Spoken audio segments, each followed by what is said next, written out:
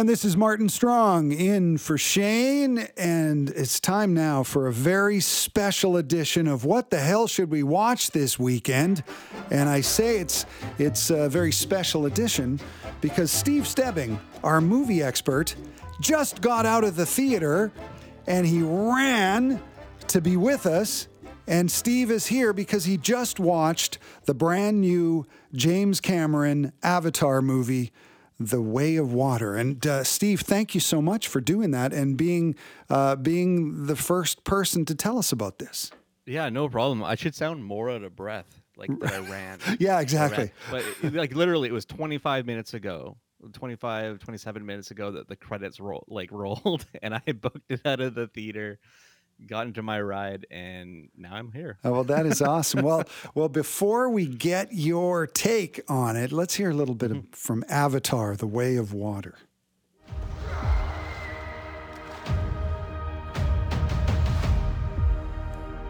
Treat them as our brothers and sisters. Teach them our ways.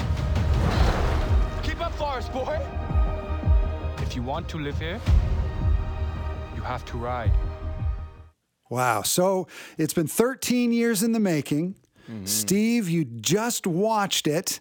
I want you to tell me, how do you feel? Before you tell us anything specific about the new Avatar movie, tell us how you feel.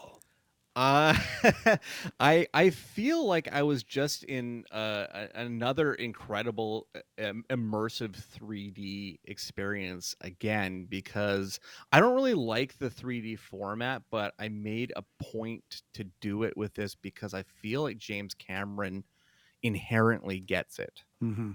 Like he just and the thing with Cameron and anybody that knows him as a filmmaker and just as just a dude, he loves technology. So and he just wants to push it to its limits.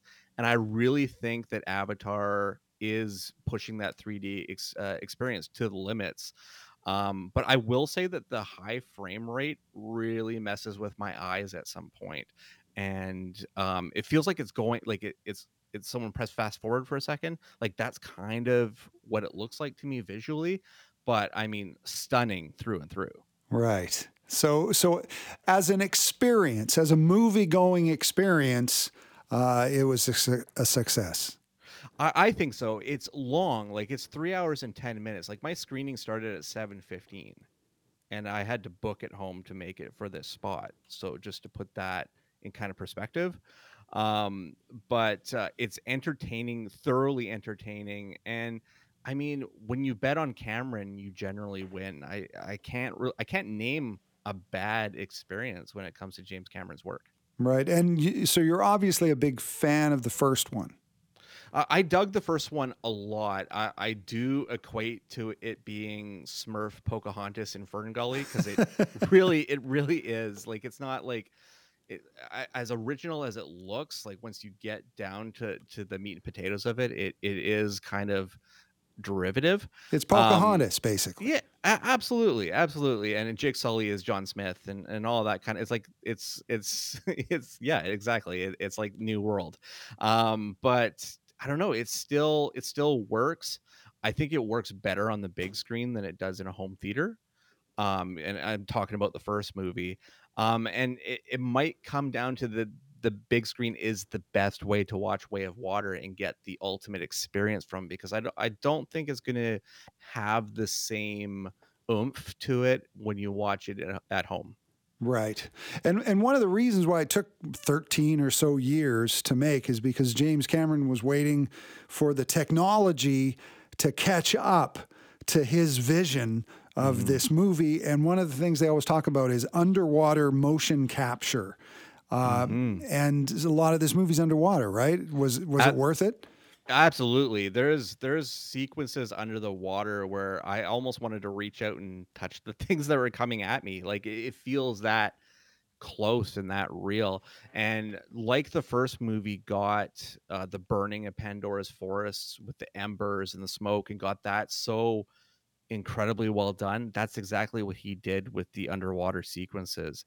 And yeah, like I said, it's just an absolutely gorgeous and flawless film to look at. And Sigourney Weaver is in this movie again. And Yes. I can hardly remember the first one. I remember I enjoyed the experience, but didn't she die? Her character die in the first one? She does. And to explain Sigourney Weaver's part in this, like, she does play Grace again in little flashbacks, but she's also a new character in this one. And given that this movie is really not out until tomorrow, I don't think I should get into too much detail of exactly who she is in it, but know that she's a new character and she's a younger character. Interesting. And I guess because of the technology, they can mess with all that stuff. Absolutely. Like, I honestly, besides Sam Worthington, Zoe Saldana, Stephen Lang, and Sigourney Weaver as the Navi, um I don't really know, like, I don't really know who else was in it, because I didn't really pay attention to the casting list, and not I didn't stay for the credits, so I had to run home for this spot. But yeah, I'm not even sure, because it just all blends so seamlessly that yeah, the Navi are very Navi. They're not very human at all. Yeah, I can't remember any of the actors really in the first one other than Sigourney Weaver. Yeah, I think CCH Pounder was in it too. I think she was like the leader of the Navi in the first film. I believe her character gets killed off in that one, so she didn't come back. So, I mean, the first one was like ridiculously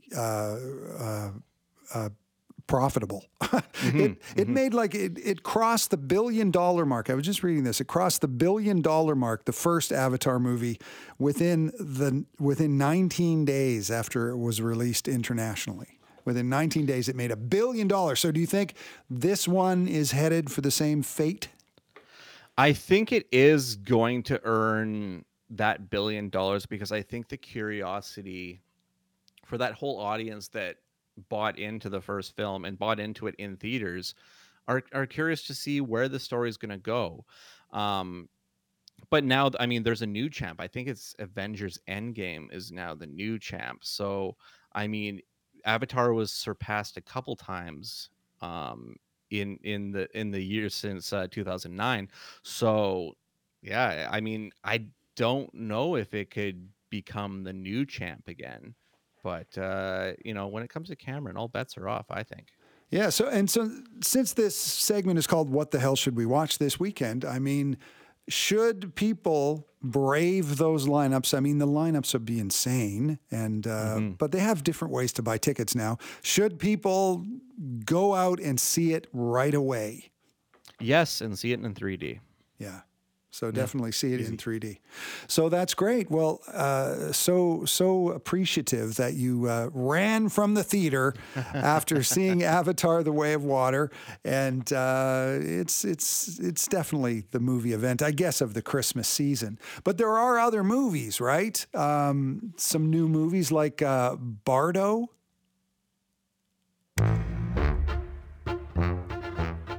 Silverio Gama, periodista, documentalista / artista. ¿Te sientes más gringo o más mexicano?